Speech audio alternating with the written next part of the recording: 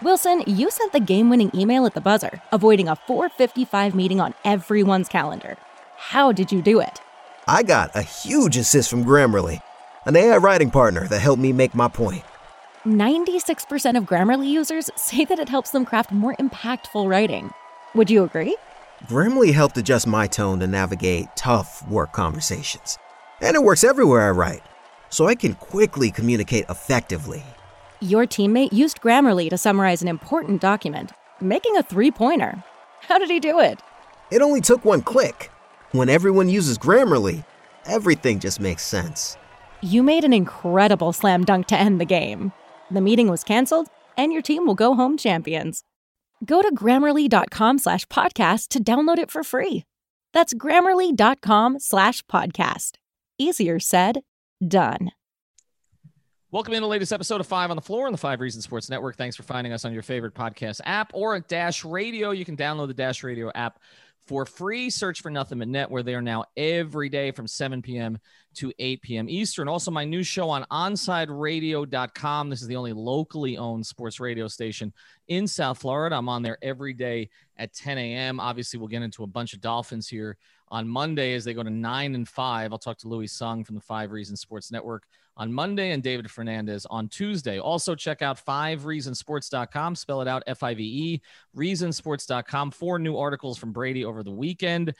He's a machine, so make sure you check all of those out, as well as the latest column from Craig Davis, again, on the Dolphins win today. Also, our great sponsors of the 5 Reasons Sports Network. I will admit this was a little bit frustrating for me today because I was this close to winning big, and I just missed out because Patrick Mahomes took a knee at the end. But if you're tired of losing in fantasy sports, times are changing. Now it's just you versus the numbers. Prize Picks is the perfect way for you, whether the injury bug ruined your season-long team or a seasoned vet in the daily fantasy space. On Prize Picks, you simply select 2, 3, 4. Sometimes the promotions are from even more players. They can be from any team, and predict if they'll go over or under their fantasy projection. We will be doing this with the NBA starting next week.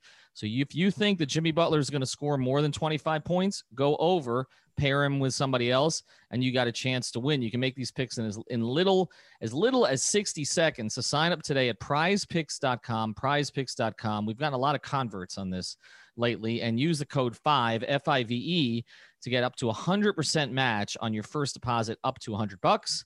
Prize Picks, again, prizepicks.com. Truly daily fantasy simplified. And now, today's episode. 1, 2, 3, 4, 5 on the floor. Welcome to 5 on the Floor, a daily show on the Miami Heat and the NBA featuring Ethan Skolnick with Alex Toledo and Greg Sylvander, part of the 5 Reasons Sports Network. All right, Ethan Skolnick back on 5 on the Floor. Here is today's floor plan. I've got my guy, Greg Sylvander. I know you're all waiting on Harden news, but we have a guest today. This is my former colleague at Bleacher Report, actually my former co-host at Bleacher Report Radio. He's been on 5 on the Floor before, but never with this designation. Howard Beck is now with Sports Illustrated. That got announced this week. We're happy to bring you on here. Of course, you've been a podcaster yourself. My claim to fame with Howard is trying to find a studio in Las Vegas during Summer League because we had secured, I think, the only radio interview LeBron James has ever done. Right? I feel like it.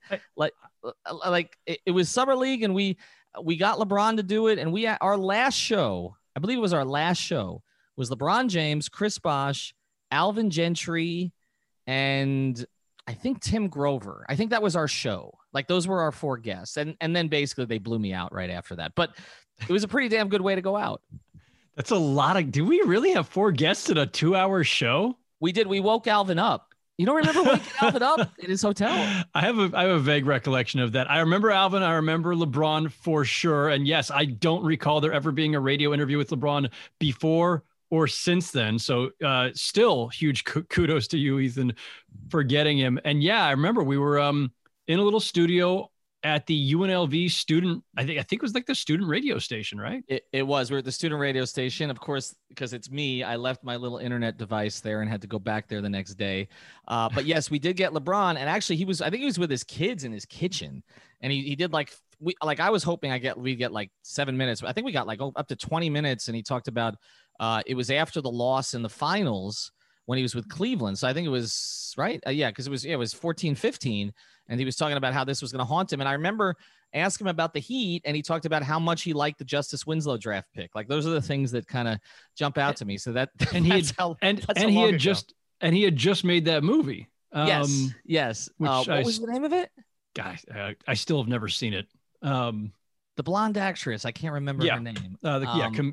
Comedian and actress. I can't remember. I think that's why they agreed to put him on, because it was promoting the movie. But anyway, nobody wants to hear about this. But Howard is now with Sports Illustrated. Obviously, did great work at Bleacher Report for a very long time. And the reason we wanted to have Howard, other than we love having Howard, is because Howard knows a lot of the players that might be involved in the James Harden saga. So Howard lives up in the Brooklyn area. Obviously, the Nets are involved in this. He's been tied in with the Nets franchise. He's known Daryl Morey for quite a long time. And obviously, we can provide the Heat perspective. So let's go big picture here, and then Greg and I are going to kind of narrow down on this. And by the way, yes. I'm going to interrupt you real quick. The movie was Trainwreck. The actress is Amy Schumer. So there we go. So that we don't have to, so that you don't get, and I don't get a bunch of people, snapping at us on Twitter or whatever, saying we're idiots for not knowing this. There it is. Amy Schumer, Trainwreck. They're going to say we're idiots anyway. James Harden, continue. That was making a big coaching adjustment on the fly right there. Yeah, look at that. There's an audible. Well, the movie actually wasn't bad, and he wasn't bad in it. And we're still waiting. I'll watch it one of these days. Well, I'll watch Space Jam 2 first. Probably not. All right, but let's get to the big picture stuff on this. So from your perspective, Heat fans have been, I'll just say, irritated at the national media because 2 years ago, nobody in the national media had the Heat in the Jimmy Butler conversation when we did. He wasn't supposedly, according to the national guys, he didn't have the Heat on his list when we knew he did. And the James Harden situation, like there's been very few mentions of the Heat and a lot of mentions of the Nets and Philadelphia. I'm just curious from your perspective, how do you see the Harden situation that has played out to this point? And if you had sort of a guess, and again, we'll dive into it a little bit here, where do you see it going?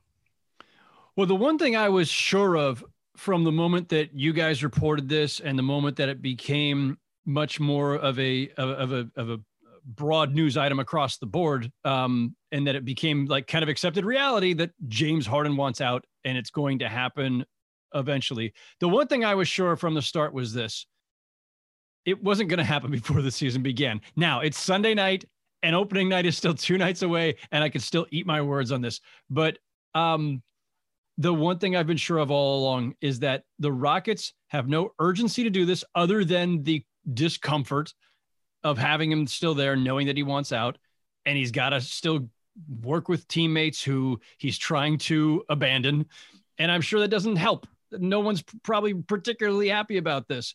But the bottom line is James Harden is not in the situation that Anthony Davis was when he forced his way out of New Orleans, nor is he in the position that a lot of other guys have been in recent years when they've done this. Kyrie Irving was the outlier when he forced his way out of Cleveland with 2 seasons still left on his contract. And they didn't have to honor that one either. Harden has 2 years and a third year that's a a player option, but it's a player option at $47 million, and he'll be 34 years old. So it's not even a certainty that we should call that, well, it's only 2 years and then he's got his freedom. No, like he may not want that freedom at that time with $47 million that he'd have to leave on the table. So he doesn't have the same kind of leverage other than making people uncomfortable. And that's effective-ish, right? Like he was off partying in Vegas and Atlanta or wherever, and like people weren't happy about it. And then he finally had to show up, and it's not been great, but the Rockets have to do what's best for the Rockets. They have a new GM, Rafael Stone, who was one of Daryl Morey's lieutenants. The owner himself, Tillman Fertitta, is still early in his tenure as team owner, 3 years in or whatever. Harden predates him. Daryl predated him. Everything that's been great about the Rockets predated him, and they haven't exactly been great since he arrived, or they've been kind of, bumpy, I would say.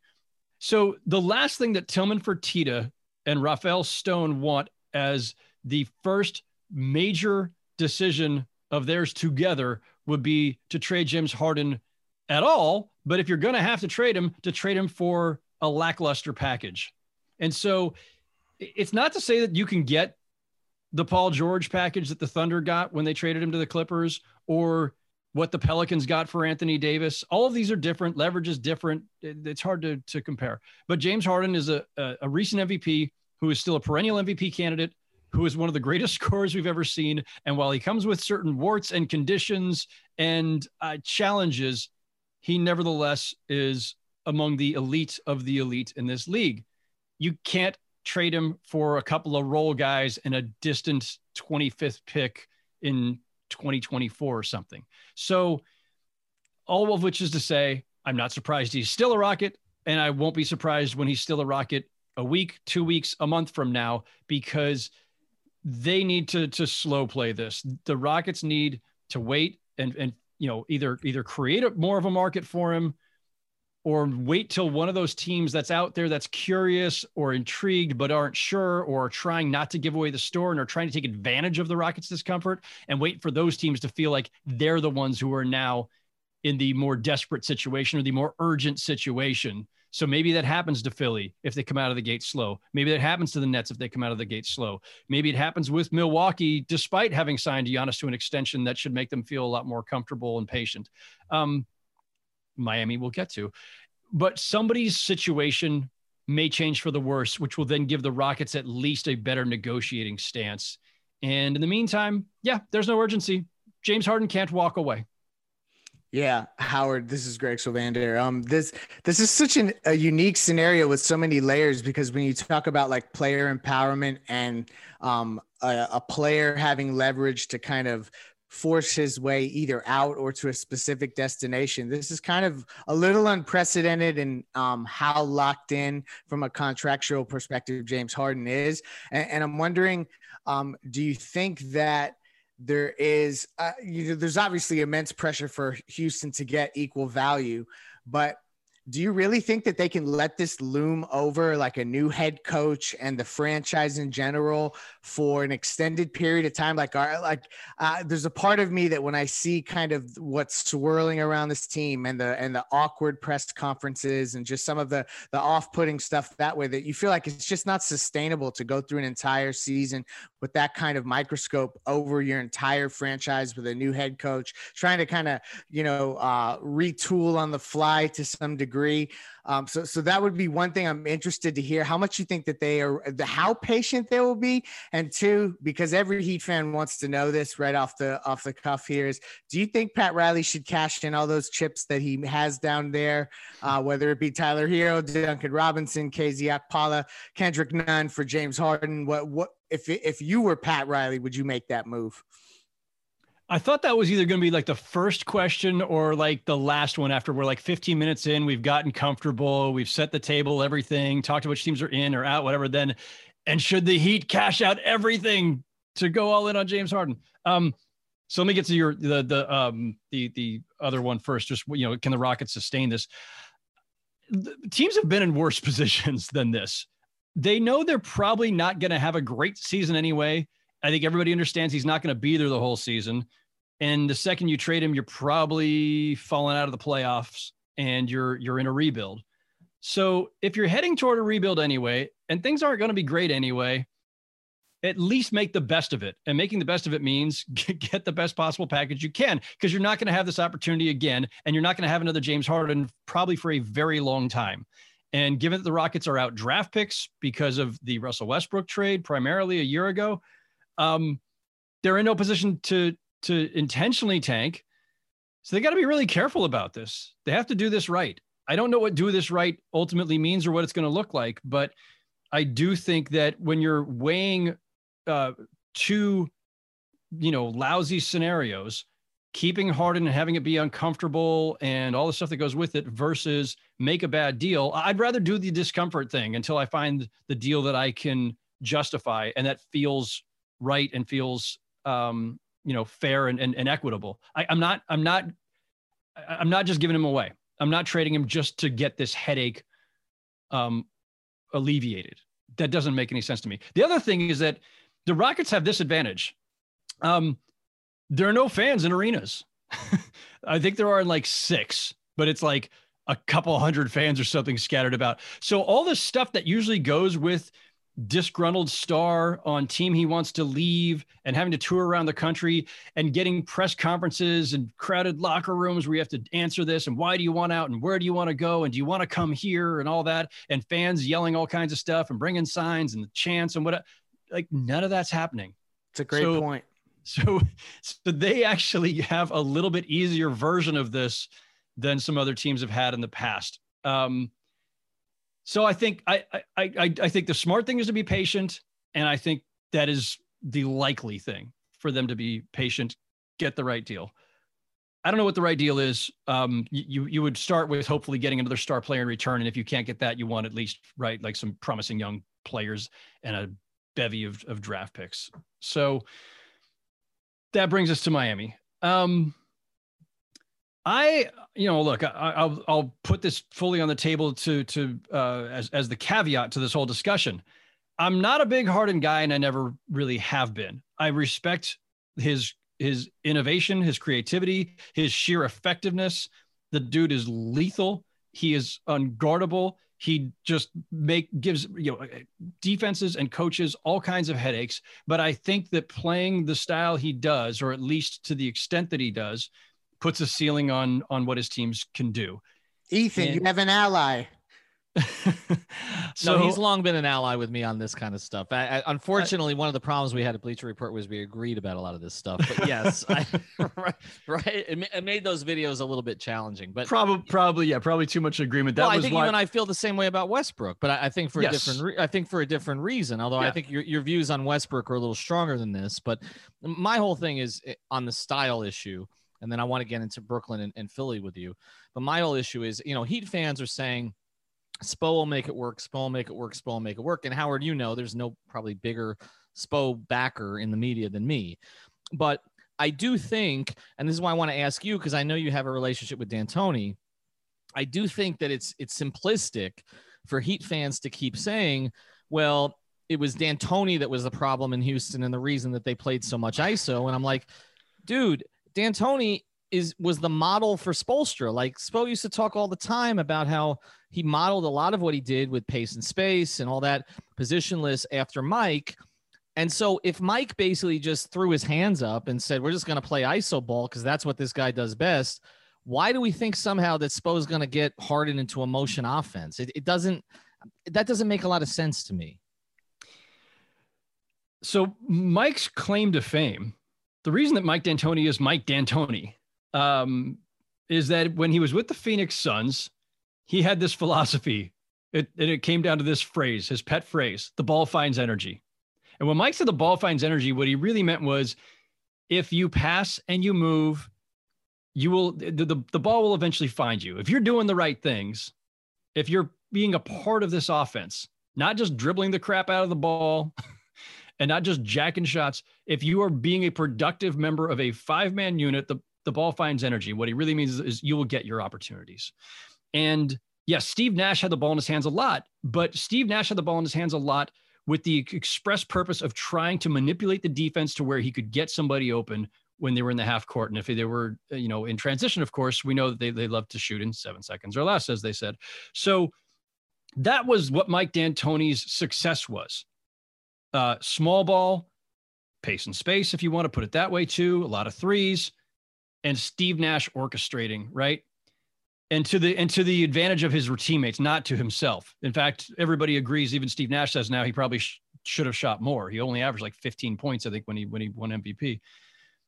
But Mike D'Antoni was never about iso ball, and that's why he clashed with Carmelo Anthony here in New York. I covered those teams and watched as Mike D'Antoni eventually had to resign because he lost the power struggle with Carmelo. And he's not about iso ball. Never was. Now, Harden's iso ball is a different kind of thing than Melo's iso ball, but still, I don't think it's what Mike D'Antoni prefers aesthetically, philosophically, as a basketball person, as a longtime coach who has been in this game his entire life. But it's what worked. It's what won them a lot of games. They won 65 games. They made a couple of conference finals. If not for the Warriors building a super team for the ages, maybe the Rockets would have been to the finals. Maybe they would have won a championship. If Chris Paul doesn't pull the hamstring. I mean, there's all the what ifs there, right? And so even in as much as I'm saying I think Harden's style and his all-consuming approach puts a ceiling on a team, I could have very easily been wrong about all of this, because they could have certainly plausibly won a championship somewhere in that run. They didn't. And so now I get to sit here and say, see, it doesn't work. But I in all seriousness, I am skeptical that when a guy posts a usage rate of 35 plus, that it's going to ultimately get you where you need to go, because you do have teammates and those guys like to shoot too. And too often in the Rockets version of this approach, or even the Thunder with Russell Westbrook when he was there, I don't think that's a particularly fun and gratifying way for guys to play. They need to be part of it. Even Michael Jordan never dominated an offense to the extent that James Harden does, in terms of not just shots, but like time of possession, basically. So anyway, that all being the case, if Harden were to go to the Heat, and, you know, we are in, you know, hashtag Heat culture time, right? Like Heat culture became a really big, catchphrase for all of us within the last year, especially once Jimmy arrived, and that became, it's not new, but it underscored why that team is different and better than a lot of franchises around the league. So what happens? Does James Harden bend to Heat culture if he ends up there, or does the Heat, do Riley and Spoelstra and everybody have to now adapt to James Harden? I don't know the answer to that, but I imagine that is among the things that they would be discussing as they contemplate this, because it will cost them, I would imagine, everything that they've got in terms of players and picks, and they don't have a lot on the picks front, if I recall. So, and those picks won't be that attractive because you're expected to be, you know, a top tier team where you're drafting low in the first round. So does James Harden playing this way with Jimmy Butler, Bam Adebayo, and a bunch of guys you plug in on minimum contracts give you a better shot at the championship than what they currently have with the upside of Tyler Hero and Duncan Robinson and these guys? I don't know. Again, like that's why, you know, Andy Ellisberg and Pat and all those guys are in the big bucks. They've got to figure out whether that makes sense. I am skeptical. Easy for me to say. I would I leaned hard toward stay the course with them because of the upside that's there, because of the chemistry that team already built. But the flip side of it is that Jimmy's on the clock, age-wise, mileage-wise, all those hard years spent playing for Tibbs. And so if you think you've only got a 2-3 year window, maybe it's longer than that, but let's say it's 2-3 years. Are you better off with James Harden right now and then figure it out? You can make the case. All right, we're going to talk after the break about, we're going to get specifically into the Nets and the Sixers. Before you do, did you know that now is the best time to sell a house in South Florida? Prices are at record levels. Your property is probably worth more than you realize. If you're interested in finding out how much, let me recommend you consult our guy. He's been here on the podcast with us, Eric Brown at 5reasonsrealtor.com. The official real estate advisor of the 5 Reasons Sports Network. Eric is a real estate professional with several years of experience representing clients from all walks of life. He's got a Wharton School business education, so he's uniquely qualified at identifying property value, negotiating on your behalf, and providing an unmatched level of service. So if you're considering selling or buying a home in South Florida, or just want to chat about Heat basketball and or real estate, contact Eric at 305-967-9089. That's 305-967-9089, or go to 5reasonsrealtor.com. If he can't help you, he'll recommend someone who can. Find out what his specialized professional business approach can do for you today. Again, it's 5 Reasons Realtor. Spell it out, 5reasonsrealtor.com, the official real estate advisor of the 5 Reasons Sports Network, or 305-967-9089. That's 305-967-9089. If you hear something in the background, I don't know, my hamster's trying to escape and my daughter's playing Roblox. So this is what's going on here on a Sunday night. Howard, let's get to the two other teams that have been most in the mix, although there was a report today about Boston and Toronto. So there are other teams that could sneak into this. Those are two teams that, Greg, you and I and Adam have talked about, but primarily it's been Nets, Sixers, Heat, pretty much for the last month. And then maybe third or fourth teams get involved to facilitate. Denver's one of them, potentially could be a dark horse. Phoenix could be one of those teams, etc. But let's look at the Philadelphia situation first, Howard, because this stuff came out. Daryl Morey is obviously in Philadelphia now. I find it interesting. You got D'Antoni in one place and Morey in the other. But this came out with Daryl a couple of days ago. He denied a Shams report about Ben Simmons being on the table. We know for sure Ben Simmons is on the table. He's been offered around, not just there, but he's been offered around the NBA. And then Doc Rivers came out and said he had a conversation with Ben Simmons. I don't know why you have to have a conversation with Ben Simmons unless there's some truth to this. So we know Ben Simmons has been offered. You know Daryl a little bit. He calls Harden his son. This was the big strike that he made in Houston. He paired Harden with Dwight Howard, didn't win a championship. He paired Dwight Howard with Chris Paul, didn't win a championship. He paired him with Russell Westbrook, didn't win a championship. Still apparently wants Harden. How far do you think Daryl Morey will go to bring James Harden to Philadelphia? And do you think that Houston will actually deal with him? It's a really funny thing, right? Like the Rockets agree to let Daryl go. And, it's presumably to take a year off. And then, 10 days later, whatever, he's signing with the Sixers. And yeah, that's fine. That's how these things go. And, the Rockets didn't have to let him out of the deal. I don't think there's any bitterness there.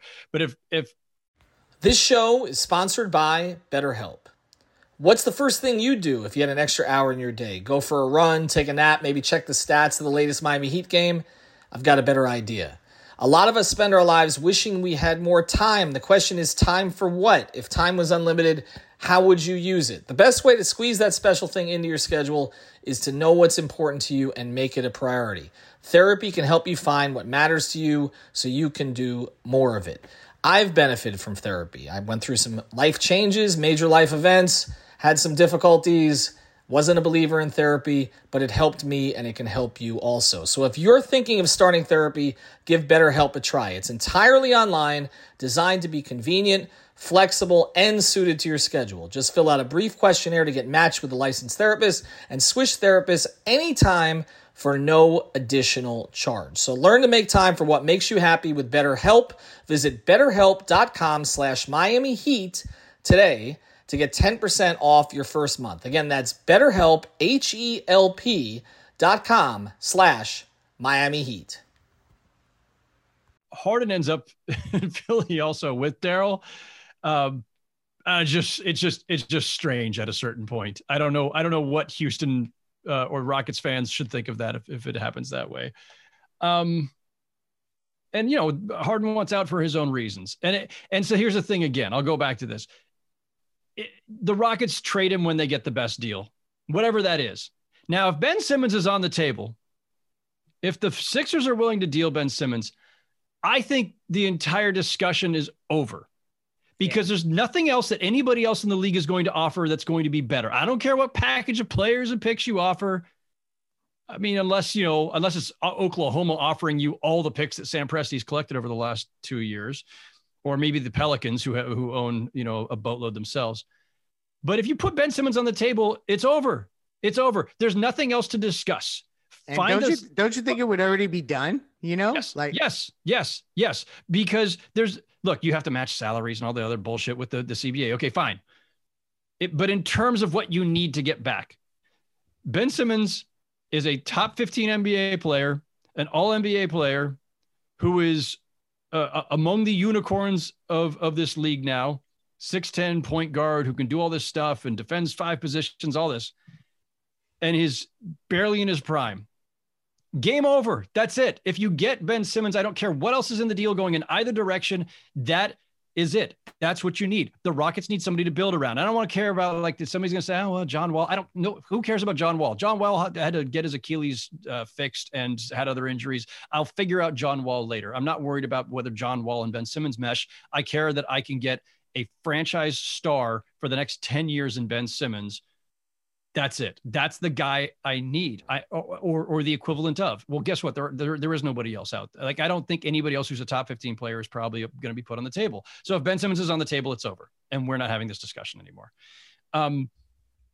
The Sixers, of course, no matter how much Daryl might want to add James Harden, should do everything possible that he can, short of trading Ben Simmons. So that's if we're going to gameplay this out in our own heads here, well, okay, let's say that he is ultimately willing to trade Ben Simmons, but he doesn't want to say that yet. And he's not ready to do it yet. And he's got to reassure Ben Simmons and he's got to put out these fires. But in the meantime, in the back of his head, he knows he will if he has to, but if he can avoid it, he will. Well, that's probably where you are, right? can we trade Matisse Thybulle and a couple of spare parts and, maybe Tobias Harris's contract to make this work? By the way, I've not done the math. I'm not on the trade machine. I'm just throwing stuff out there. And when the Rockets say no, no, no, no, no, and then a few months, or a few weeks into the season or a month into the season, inevitably come back and do it. Yeah. Depending on how determined that they are. Now, the other thing is, and this is the obvious, Doc Rivers just got there, Daryl Morey just got there, and you want to be the ones. Well, first of all, everybody thinks they're the ones, because coaches and GMs all have egos, are the ones who think I'll be the one to figure this out. I know Simmons and Embiid haven't quite clicked, everything else. I'll be the one to figure it out. But you also want to give yourself the time to evaluate it up close yourself before you just decide that two guys, both in their prime or barely in their prime, who could be together and could be one of the great all-time duos for all we know, before you go and break them up, you better be damn sure, especially when you're trading for a 31-year-old Harden. So I think that's where we are. Again, the Sixers don't have to do this, and they don't have to do it right now, and they probably shouldn't do it right now. So that's my read of the situation. That's more also just logic and feel than it is like I'm not sourcing anything. I'm just telling you, this is what makes sense to me. And now, ultimately, would Harden put them in a better position to win the championship right now and for the next couple of years, even if it's at the cost of Ben Simmons? Yes. Harden and Embiid, I think, are very complementary. I think they could be incredible together. And as we know, if anybody in this league believes wholeheartedly in Harden, even with all the quirks, even with him dominating the ball and every possession, everything, it would be Daryl Morey. On the other hand, and this will be my last on the other hand as I keep snapping back and forth, he also knows all the other stuff as well as anybody too. Tim McMahon from ESPN had the very detailed and incredible report just about all of the stuff that the Rockets have had to do and all the bending they've had to do for James Harden. And that has included a lot of off-court stuff, his partying and everything. And so if anybody knows what the potential pitfalls of that are, again, it's Daryl Morey. Yeah, I find it fascinating that he wants to go and pursue the player that was facilitating all of that activity surrounding the franchise. He was trying to build a roster and, just kind of keep afloat. It's an interesting dynamic off the court. But we talk about teams that are trying to win now. And you mentioned duo when you talk about Embiid and Harden and what that would look like. Brooklyn is coming at this from a whole other perspective. And I feel like were the team that a lot of people just almost took for granted that James Harden would end up in Brooklyn and there was going to be a big three, there with KD and Kyrie. And because that was his preferred destination from the beginning, I think a lot of people jumped to that conclusion quickly, and superstars kind of get to where they want to get to eventually. I'm interested to hear your take on how viable it is for Brooklyn to get back in the mix, considering the pieces that they have to offer. And then the other part of this is you talked about duo, and we just saw another duo in Los Angeles, with the Lakers win the championship, and a duo with the Clippers, and even what Jimmy and Bam have been able to do as a duo. Why do you think this has now become a league filled with duos rather than big threes? When you talk about, Heat fans are, left imprinted in our memory forever is, the 2010 big three and stuff like that. I'm just interested to hear your perspective there. Yeah, it's really interesting that we took such a hard turn there where, starting with the Celtics, the new big three of, Garnett, Allen, and Pierce, that kind of kicked off this whole arms race. And that wasn't going to go on forever. And the fact is, it's really hard to do, whether it's players orchestrating it through free agency, whether it's teams doing it through trade. It's hard to build a big three. There aren't that many guys who are actually big three worthy, right? Where's the cutoff for calling your third player part of a big three? Was Kevin Love really part of a big three in Cleveland at times? Maybe that's the cutoff, right? So, because LeBron and Kyrie, given, right? LeBron and Wade, given, and Bosh, certainly. The Celtics big three, the Warriors had their organic big three. Then they went to a big four when they added Kevin Durant. But there aren't that many, it's like saying, oh, that guy's a top five player. How come that guy's not in your top five? Well, because there's only five. Because at a certain point, everybody can't be a top five player. You got to have a cutoff. Big threes are dependent on the idea that you have enough elite players going around or in the league to create a big three, and for somebody else to create one, and then for somebody else to try to get in the act. So what I'm saying is I think it just kind of petered out on its own, and we'll see it again at some point. an opportunity will present itself. But I think it's mostly just the rhythms of the league. And then the fact that in a salary cap league and with a luxury tax and players at various stages of their career, it's not always the right time to go be part of a big three. You have a guy like Giannis or Dame Lillard who have made it pretty clear, no, I'm going to do this here. I don't want to be part of a big three, or part of a super team. James Harden said the same thing to me a year ago, September. We sat down, he was in New York doing a shoe thing. And so we talked for a while about him having just turned 30 and what it meant and all this. And when I asked him about not having won the championship yet, one of the things that Harden said was, famous last words, I want to do it here, meaning Houston, not New York. I want to do it with Houston. I'm not interested in going somewhere else and joining somebody else's, super team or creating one. We'll see where that ends up this time. But anyway, I don't think there's any particular reason that we've suddenly slid into a big two era after 12 years of being in a big three super team era. I think it just happened. There'll be another one. Maybe it'll even be this season. I'm not convinced that it'll be Brooklyn though. So on the Brooklyn situation, and then we're going to get to some rapid fire here after the break. You look at their pieces, right? Okay, so you would assume, sage and all, that Kyrie is untouchable at this stage.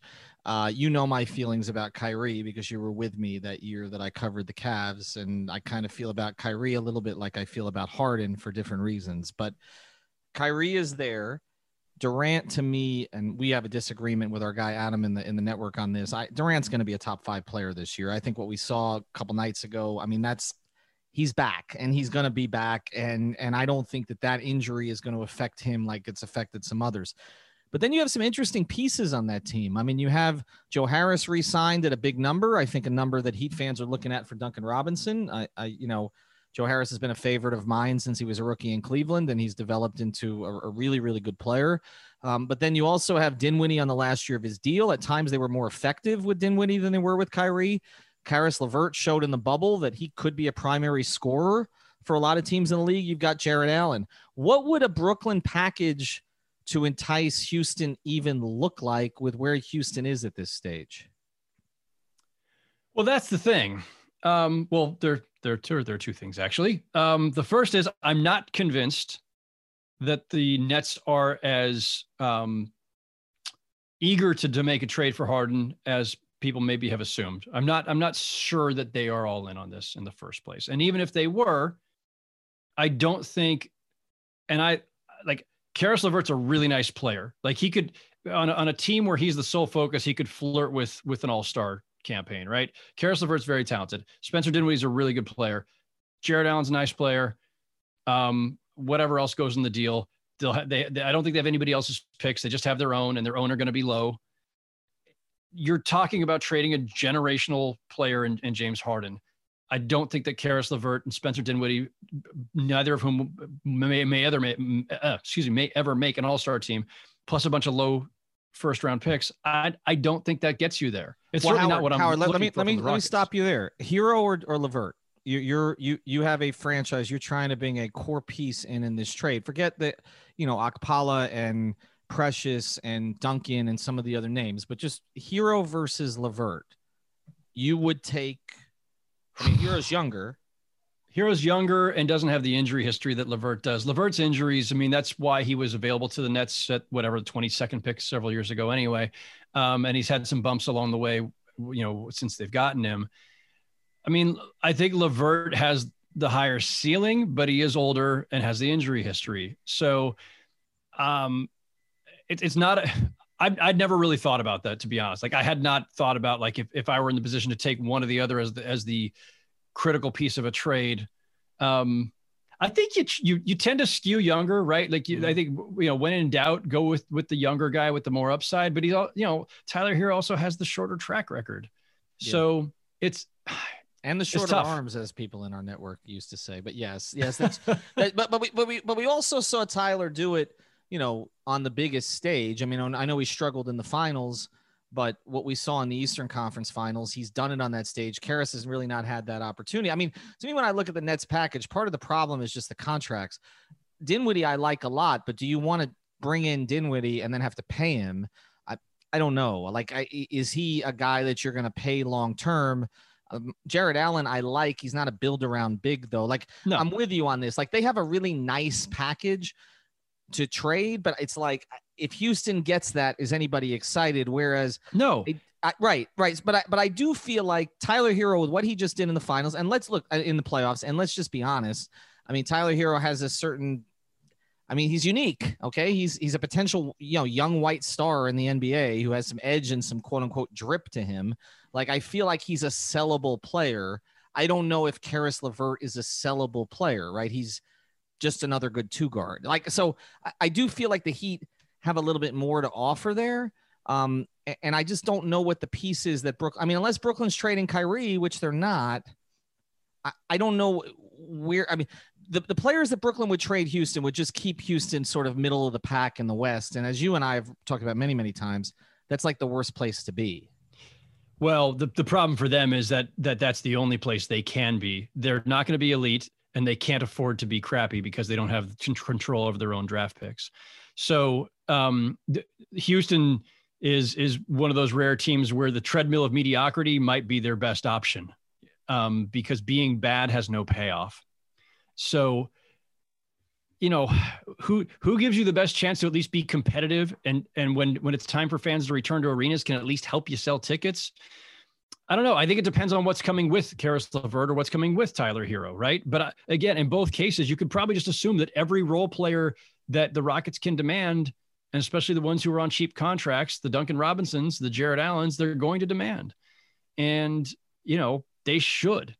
So, and both teams won't have great picks to offer. They're going to be their own picks that are going to be low in the first round. So I don't know if that's really I don't know if that's the competition anyway. I think this is, like I say, I'm not convinced the Nets want to go this way. The Nets have Kevin Durant and Kyrie Irving, and on paper, and listen, we all watched Kevin Durant in these couple of preseason games. He looked phenomenal. He looked like himself.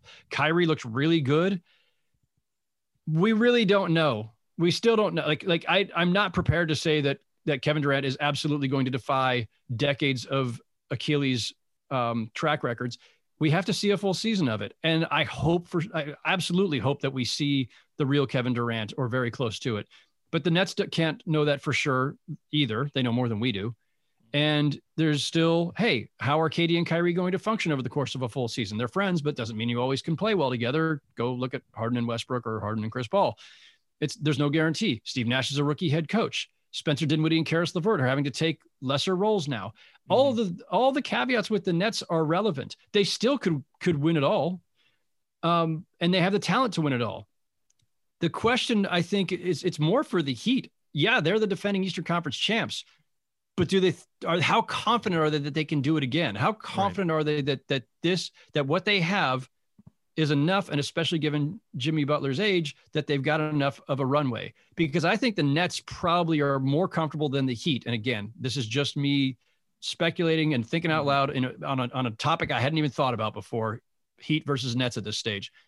I got to believe the Nets are more confident in where they are right now than the Heat are when it comes to being able to win it all with what they have right now.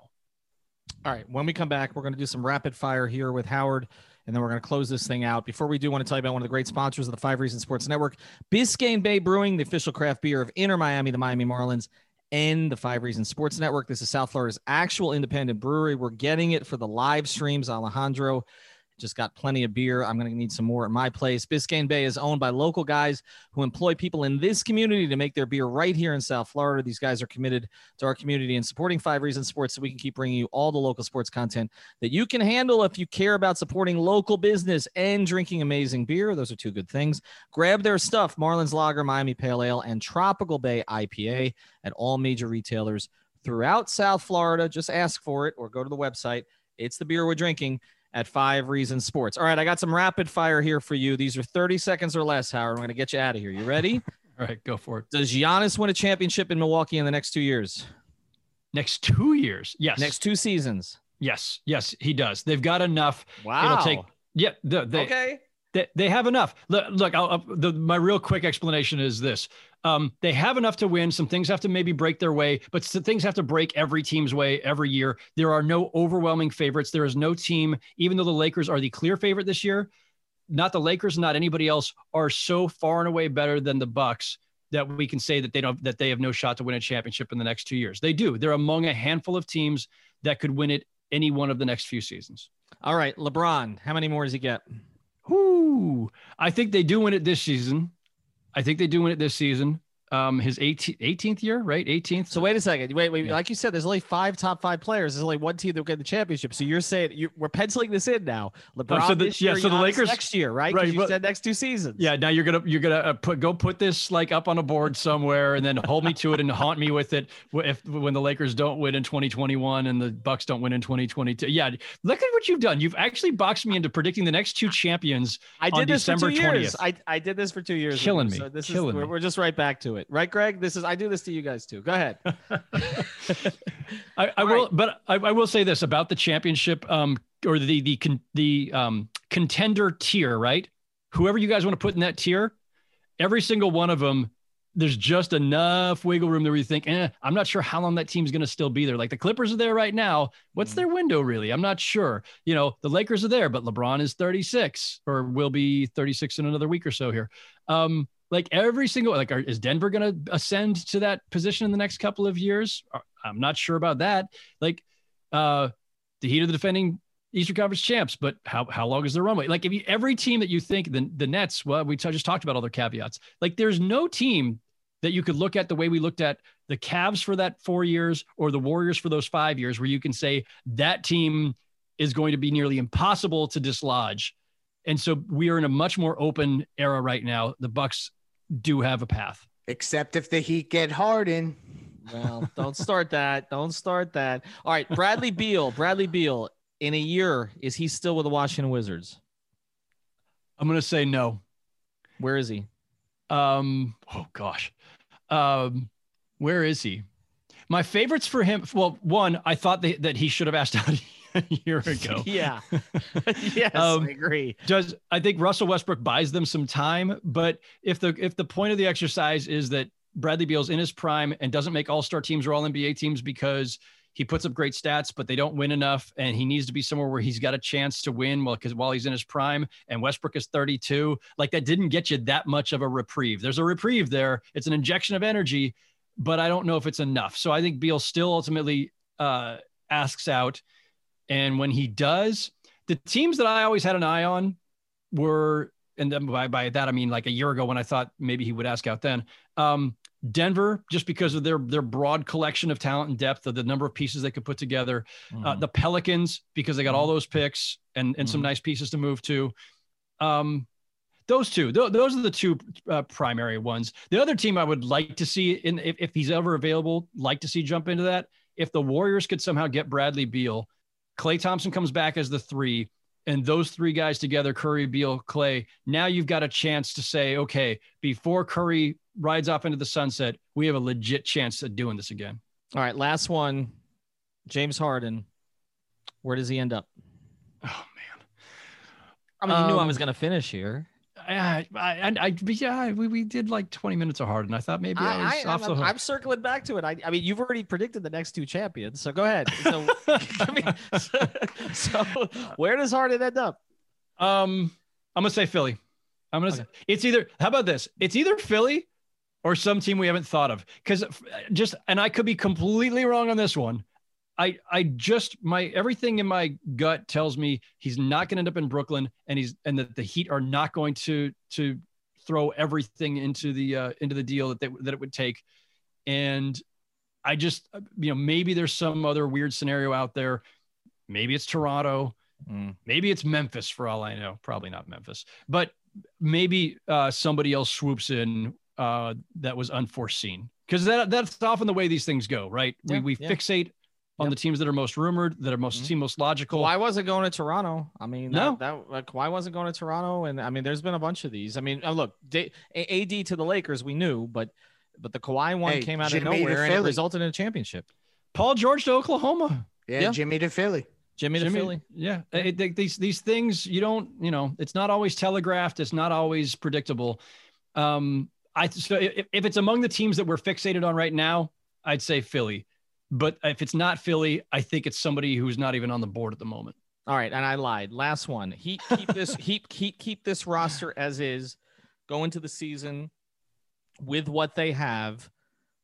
Where does this thing finish this year for them? I mean, the East has gotten really tough because I'm going to assume that the Nets are what we think they're going to be based on what they are on paper, right? The Nets are a top 4 team. The Bucks are top 4.